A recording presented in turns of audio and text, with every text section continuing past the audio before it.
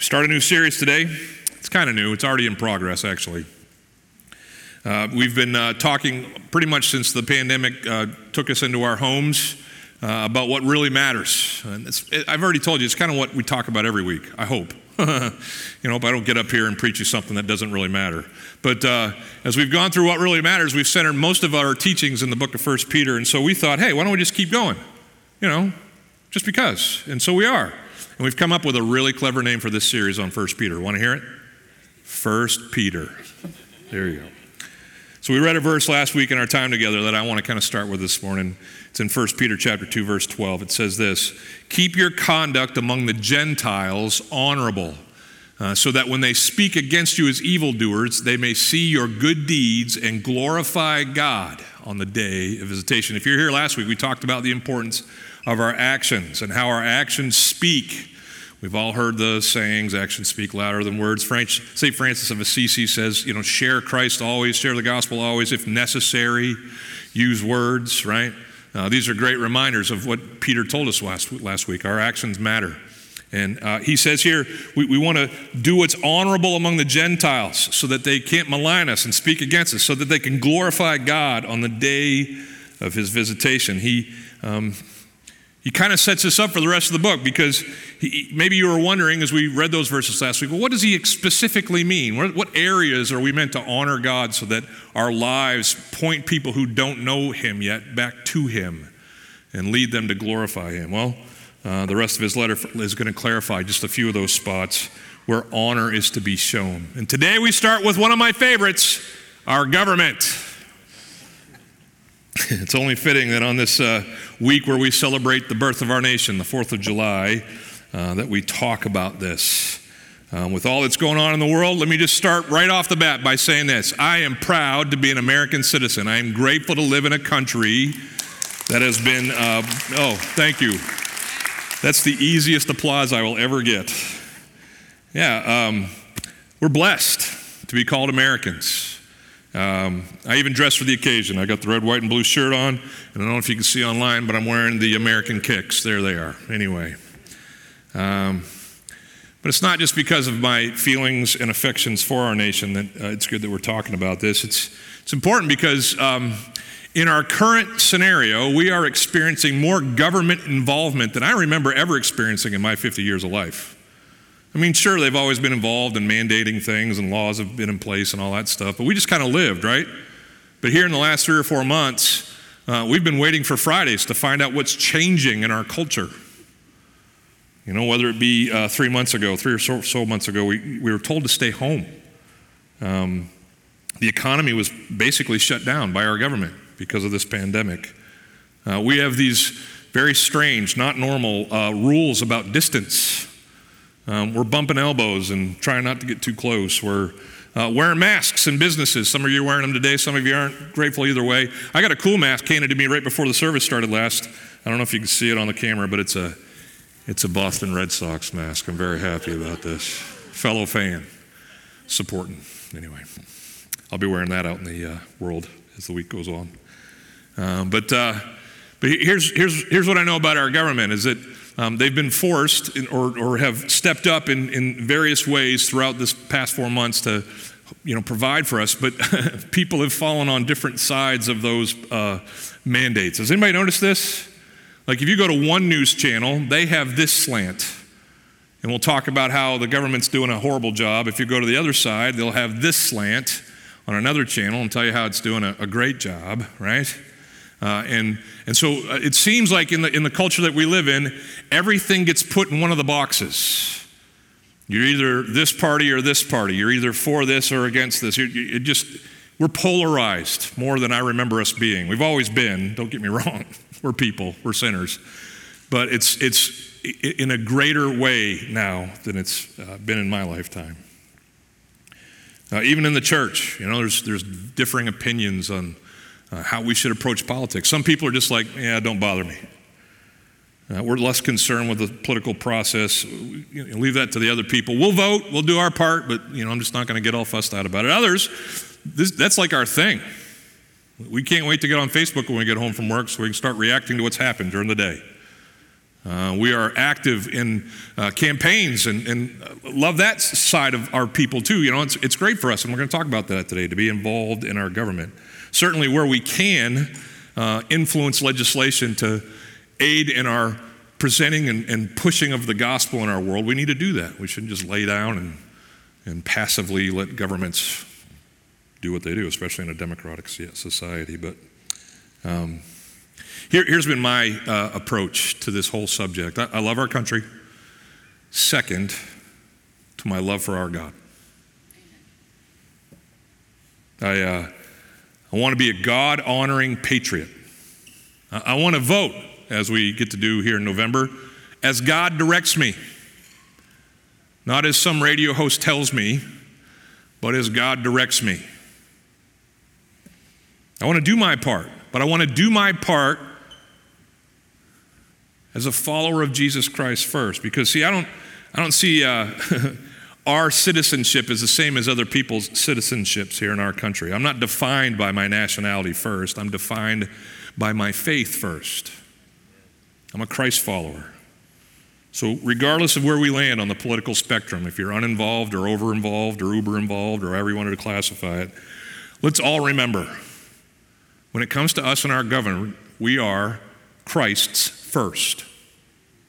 And America's somewhere down the line. Paul wrote this on the subject, though, as we kind of pop the cork here on this understanding of Scripture. In Romans chapter 13, he says, "Let every person be subject to the governing authorities, for there is no authority except from God, and those that exist have been instituted by God." All governments are because God has appointed and allowed them to exist. Be subject then, or therefore, for whoever resists the authorities resists what God has appointed, and those who resist will incur judgment. Let me just summarize what Paul said there. First of all, he said God is ultimate and he's the final authority in life. He's sovereign. Is anybody grateful for that? Okay, me too. He institutes our governance as our sovereign Lord, is our sovereign God. He is in control of what happens on this earth. He institutes and allows the governments that take place. We are subject then to those that he institutes. Now, in our society, in a democratic society, that looks different than maybe it does, as we're going to study here in 1 Peter back in the day when a Roman emperor was in charge. But we're still subject, whether we agree with our politicians or those in power, we're still subject to those that he institutes. To resist those that God puts in place is to resist him, Paul says. And if we resist our governing authorities, we shouldn't be surprised if judgment visits our lives. It's what God put in place. And so what he has instituted, we must honor. Now, turn back to 1 Peter, and we'll continue in this discussion as we look at what Peter has to say about our standings with our government. Before we read them, though, let me just make sure we're clear. As we read earlier, that we should be honorable amongst the Gentiles so that in all things we can bring about the glory of God. When it comes to our government, that's still in play. When it comes to our government, our chief aim is not our government or defying it or complying with it. Our chief aim is the glory of God and the furthering of our gospel. Now, would you stand and read with me? Some of you guys are in the room. Let's stand and read. If you're at home, I'll never know if you did or not. But if you'd like to stand and read, just get out. I know you got your feet are up in your recliner. I get it. But go ahead. Read with me. 1 Peter chapter 2, starting in verse 13. It says this: "Be subject for the Lord's sake to every human institution, whether it be to the emperor as supreme, or to governors as sent by him to punish those who do evil and to praise those who do good.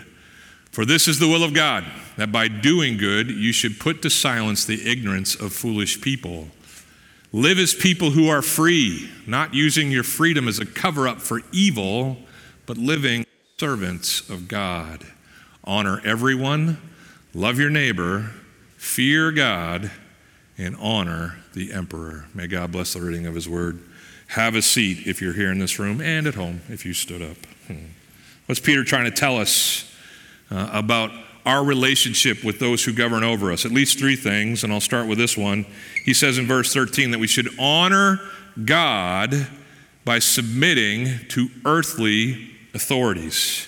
We are to honor God by submitting to earthly authorities. Now, I could have just said that by saying just submit to earthly authorities. It would still cover what it's teaching us here in this verse. But I want us to make sure that we remember, Christian first, American second. I am honoring God as I submit to the government that He's allowed to rule over my country. It says there in verse 13, reading it again, be subject, why? For the Lord's sake, to every human institution. This is one of those times where Bibles have a hard or a difficult time translating a word. That word institution is actually the Greek word for creature. Everywhere else in your Bible, it's translated creature. So it could read, be subject for the Lord's sake to every human creature. People have wondered why they would do that, and some of them in this Bible, the English Standard Version, has even said institution. We'll change it from person to institution. But I like it better as person, every human creature, every human person. Why? Because in the context that Pete writes this, he's writing in an age of a Roman emperor who was seen by the Roman Empire as a god. He was a deity to be worshiped, not just a governor to be, honored.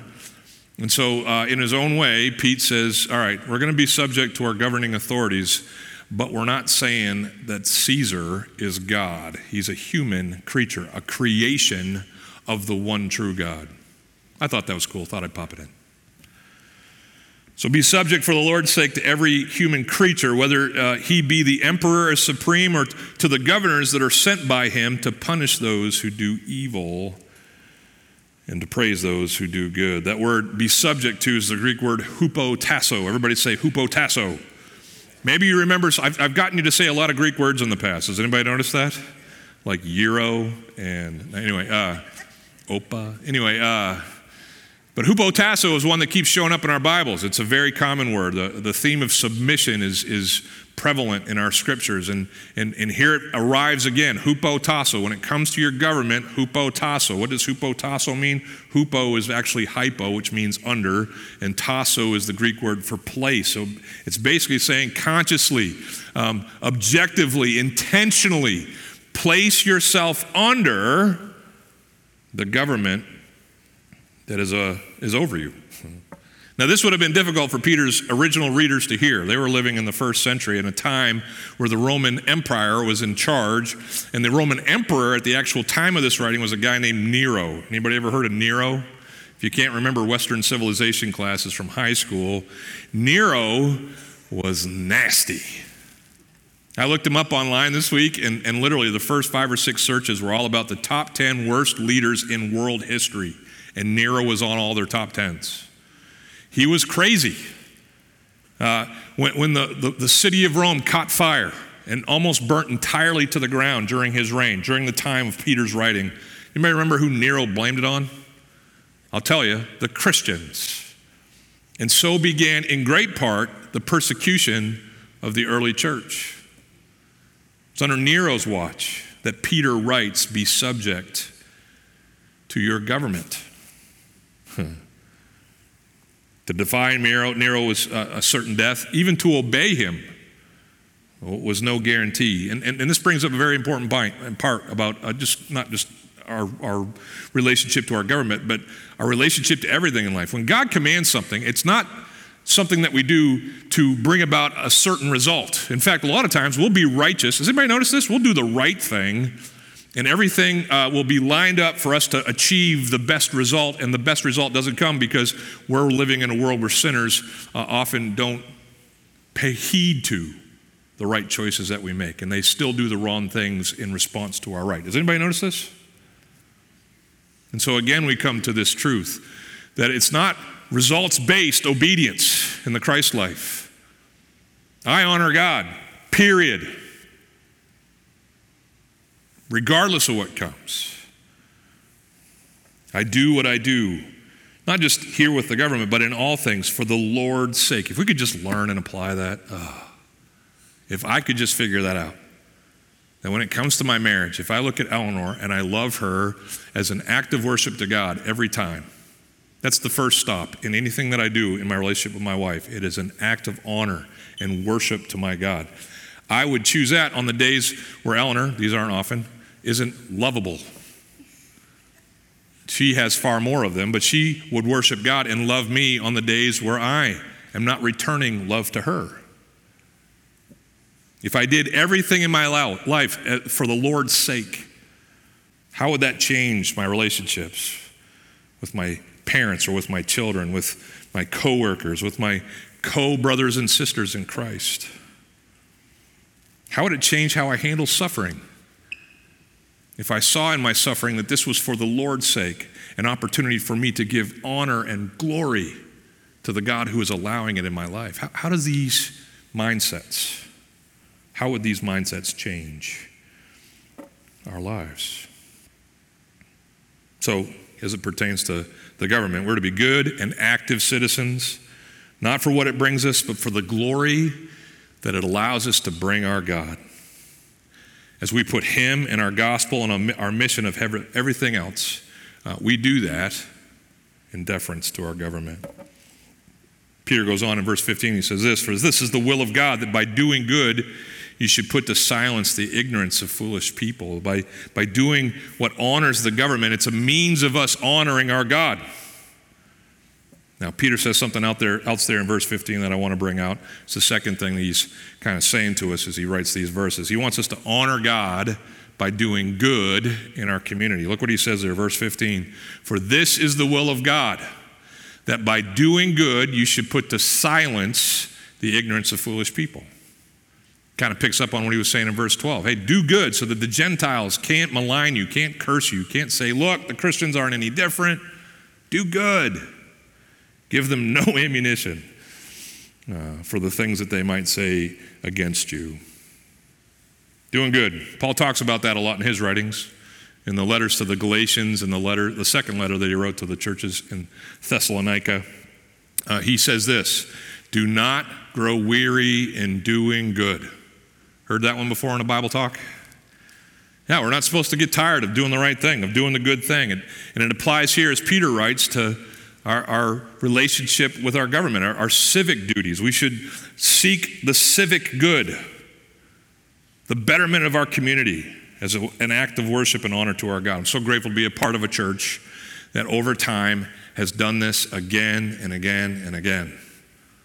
As we have started and then participated in over the last 13, 14 years, Feed the Bay, as we have been a part of Gift of Hope, as we have served in other ministries like Women's Resource Center and ECHO and other organizations with our time and our treasures, as we've, even in times of unique need.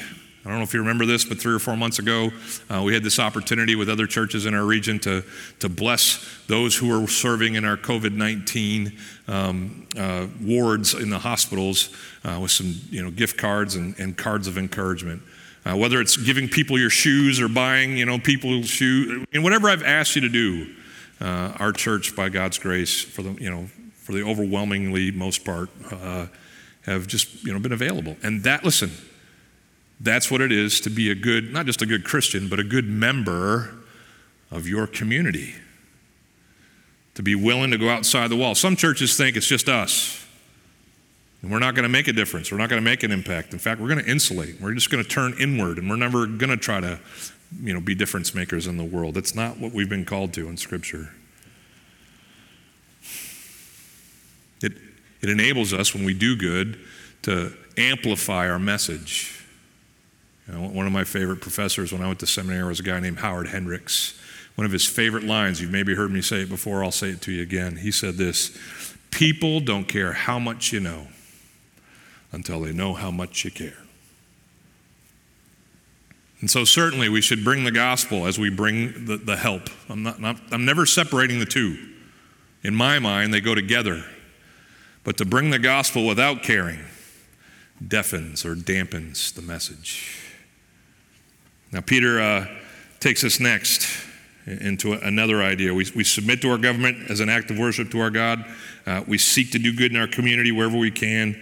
The third thing is this: honor God by using your freedom to be His servant. Look what he says next.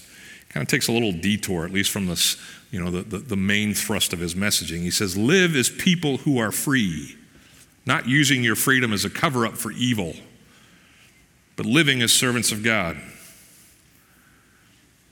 He appeals to these readers in these churches in Asia Minor as free people. Were they free people? No, they were under the domination of a Roman Empire. They were, so he's not speaking of them nationally. He's not speaking of them, in a worldly sense. He's speaking of them in a spiritual sense. He's saying, hey, you've achieved spiritual freedom.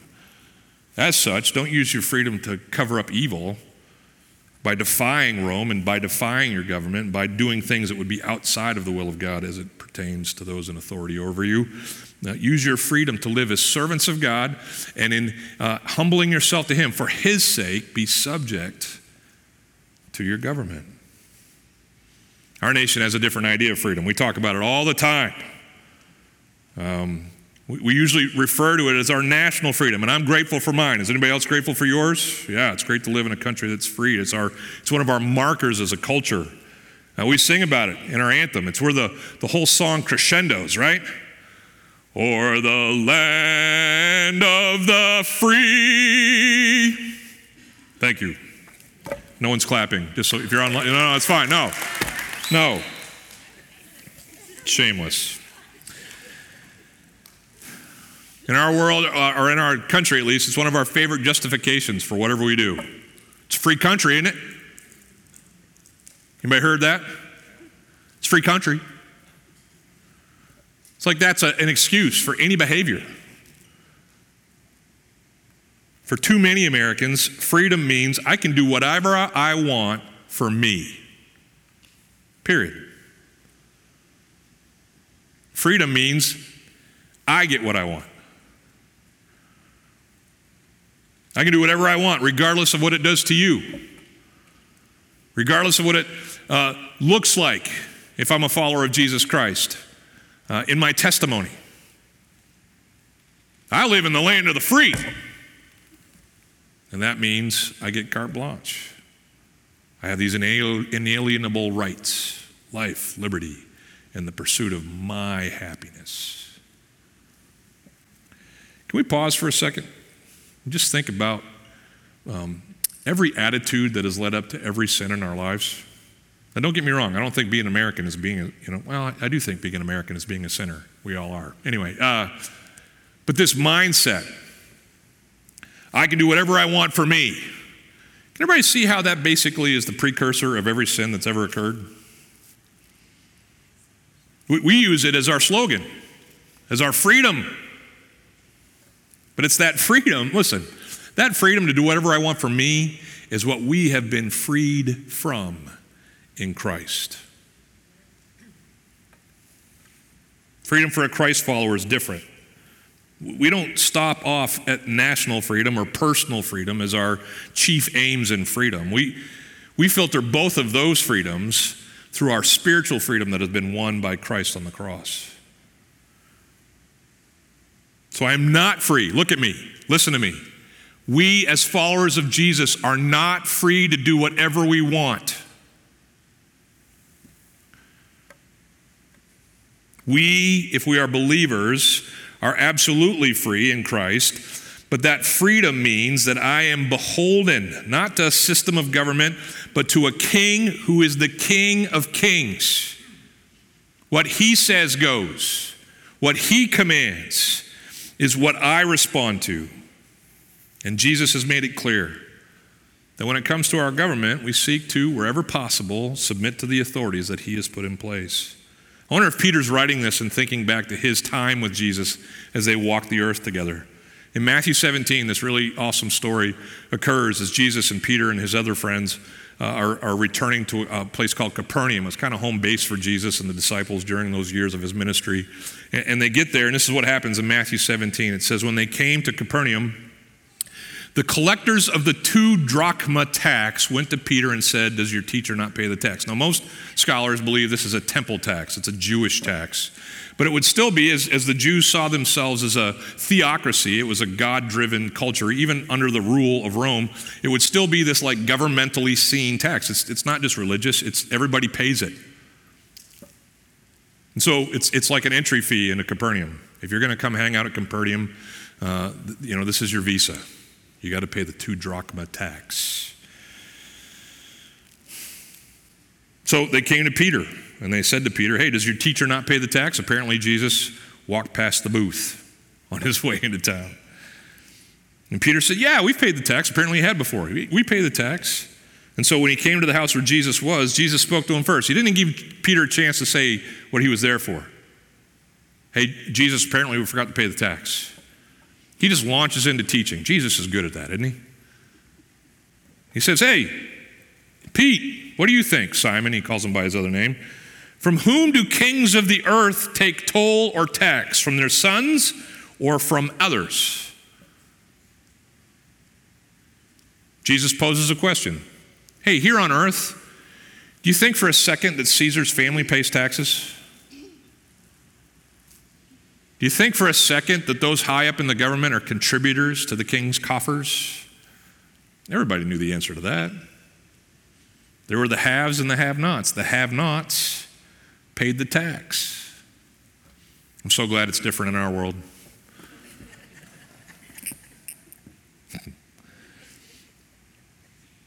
So Peter says in verse 26, he says, well, the others do. The sons of the king, they don't pay the tax. The others do. And Jesus said to him, then the sons are free. Now, he's being parabolic here, speaking in parables. He's speaking in ways that maybe not everybody would understand. But we, especially on this side, with the lens that we get to look back into this story with, we understand that Jesus was speaking of a spiritual right. He's basically saying, hey, Pete, you and I, as we seek to follow God, as you seek to follow me and you find faith in me eventually as I put my life, or give my life on the cross, we will be joint heirs, together under the Father who is the King. We're the sons and daughters of the King. Do we have to pay the tax? No, we don't. Why? Because the sons, spiritually speaking, are free. We're free. Some of us would love to stop right there. Awesome. I'm not going to pay my taxes this year. Bible tells me so. This is great. Spiritually, I've been freed from being beholden to any government rule ever. That's not where the story stops. Verse 27, Jesus continues. And he says, however, even though it's true that we're free, to not give offense to those in authority over us, to those that are in human rule, in earthly rule. I want you to go to the sea. This is great. I want you to go to the sea. I want you to cast a hook, and I want you to take the first fish that comes up, first fish you catch, and when you open its mouth, you're going to find a shekel. Take that and give it to those who require this tax for yourself and for me, Jesus says. And this is kind of cool. I've caught, several fish. None of them have ever had like a credit card in them. That would have been awesome, right? But on this particular day, this fisherman, Peter, goes out, throws the hook in the water. First fish that comes out, there's a drachma. A shekel that was in the mouth of this fish. Money currencies back then were actually coins that you would cut in half and cut apart. They were done by weight instead of by denominations. And so a shekel was a 4 drachma coin. And if you cut it in half, you got taxed for 2. That's why the shekel was in the mouth. But don't miss the point. Don't be like, cool, coins and fish, it's awesome. But don't miss the point. Jesus, who had just said, we're free, said, however, we are free to obey God and his mandates in honoring those he puts in power over us. When we think of this freedom, let's think of something that the Bible teaches. It's called meekness. Meekness is this thing that's commended to us in Matthew chapter 5. Blessed are the meek, for they shall inherit the earth. Heard that one? Yeah, meek means not weak, but meek means I'm strong, but I choose to defer. I'm going to lay down my entitlements and my powers for the sake of love and mercy to be in place.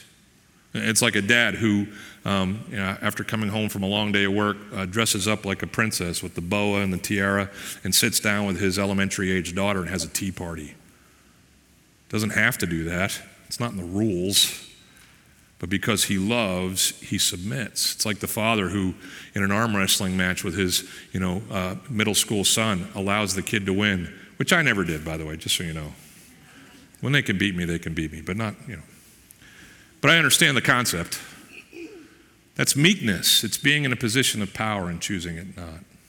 So when it comes to our government, we choose meekness. We choose, even as those who have been spiritually freed, to submit ourselves in obedience to God, for God's sake, to those put in authority over us. Martin Luther said it this way. I think it coins or catches what I'm trying to say. A Christian is a perfectly free Lord of all, subject to none. A Christian is a perfectly dutiful servant of all, subject to all. So as we come to our last verse today, I love how Peter kind of ends this little run. He does it like I do often with my kids. If you've ever been a parent or someone in authority over someone else and you've given them a list of things to do, and you've sensed that maybe they weren't paying attention, maybe at the end of the list you give a recap. Does anybody know what I'm talking about? Peter does that for us. He breaks it all down and recaps for us the things that are required of us. He says, first of all, verse 17, honor everyone. Love your brotherhood, or love the brothers in the church and sisters. Fear God and honor the empire or emperor. Honor everyone. That means everyone. Not just your family members at home, not just your neighbors, but strangers, enemies, governing officials, even if they're not from your party. The guy that honks at you without causing traffic, happened last night, wanted to punch him. Everyone, listen, if you don't hear anything else this morning, hear this. Everyone deserves our best. Honor is to be given to all people. He takes it up a notch and he says, when it comes to the body of Christ, love the body of Christ. Love your brothers and sisters. It's the word agape. Sacrificially go the extra mile for them. He says, fear God. Fear God. This is so great. He's already made this a huge emphasis of what he's writing. Honor people for the Lord's sake. Honor your government for the Lord's sake. Do everything for the glory of God. He puts it in here one more time.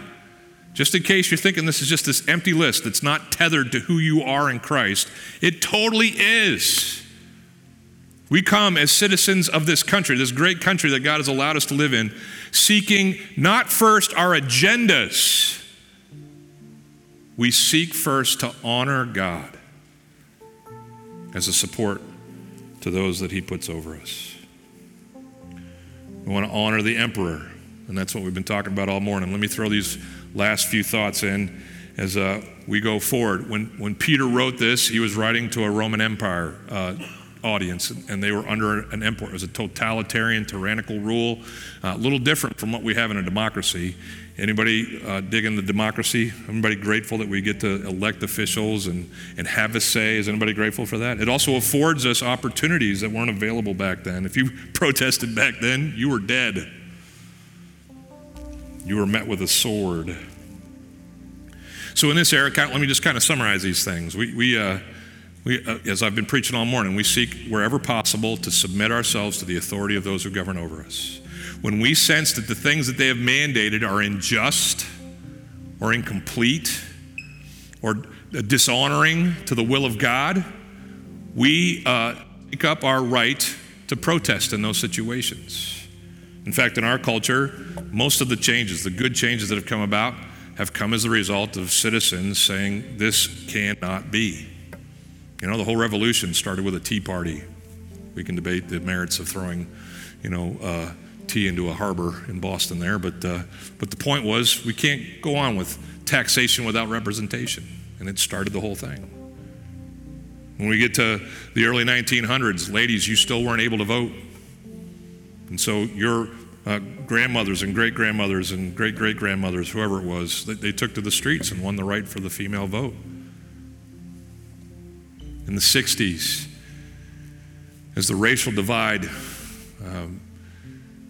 just caused things to boil over, Martin Luther King peacefully took to the streets, he and his civil rights movement followers and friends, and began the movement that still is being protested to this very day over certain things. that are continuing, injustices that are happening in our world.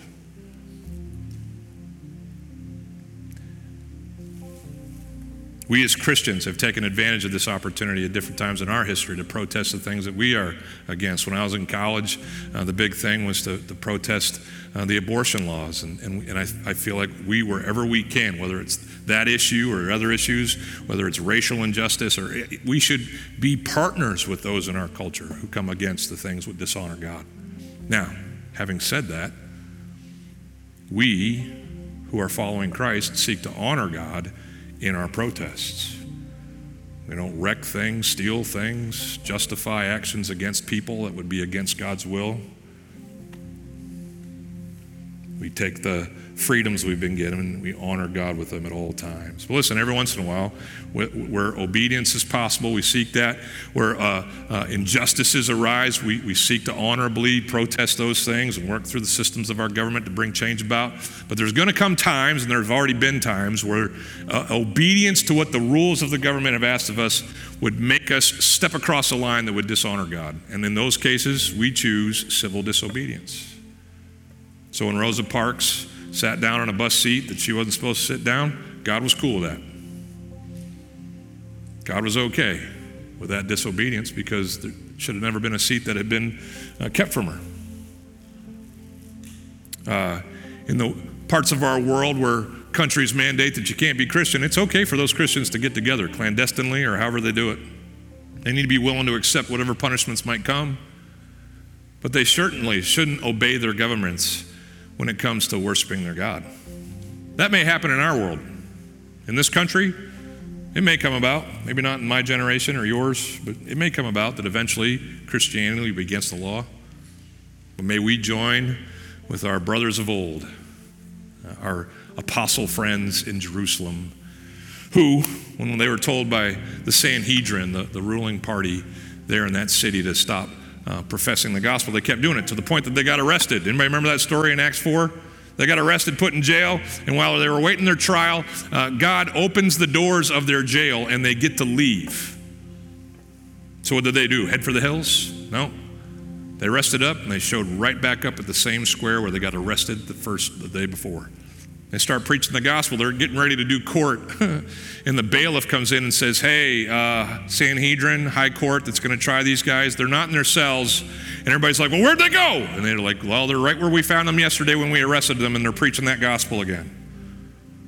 And if you remember, they come into the Sanhedrin, and the Sanhedrin makes it very clear, you can't do this. You can't preach the gospel. And Peter, the guy who wrote the letter, Pete says, hey, man, I'm paraphrasing, you do what you got to do. But when it comes to us and our Savior and the spreading of His good news, that's what we're going to do. And so now, may you and I, as it comes to our government, understand that God put it in place, and we can honor Him by wherever possible honoring it. Let's be active citizens. Let's do good in our community. Let's take part in our process. But let's have as our chief aim, not our nationality, but our spirituality. May we be first Christians and then Americans. You stand with me as we pray? God, we're so grateful to you as our way maker and miracle worker, as our promise keeper, as the light in our darkness, for all that you grant us, God, in your word, the things that you teach us. Help us as we understand your principles, as we understand the things that you hope for us to not just nod our heads in compliance and then walk with hearts not rendered and surrendered to those things. Help us to live, God, as patriots, as participants in this amazing country that you've given us, seeking your best, your glory, your honor as citizens. May you receive the glory from other people as they see us living out our lives in honorable ways. May they be silenced in their criticisms of you and your gospel because our actions drown those criticisms out. We love you, Lord. Let's sing that song together. We make miracle work.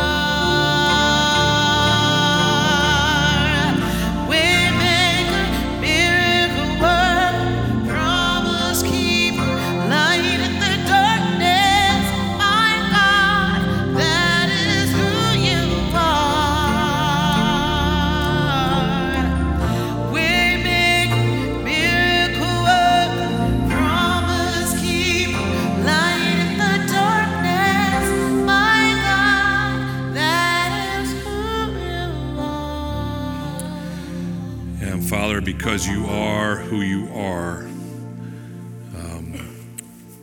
We want to live as your servants.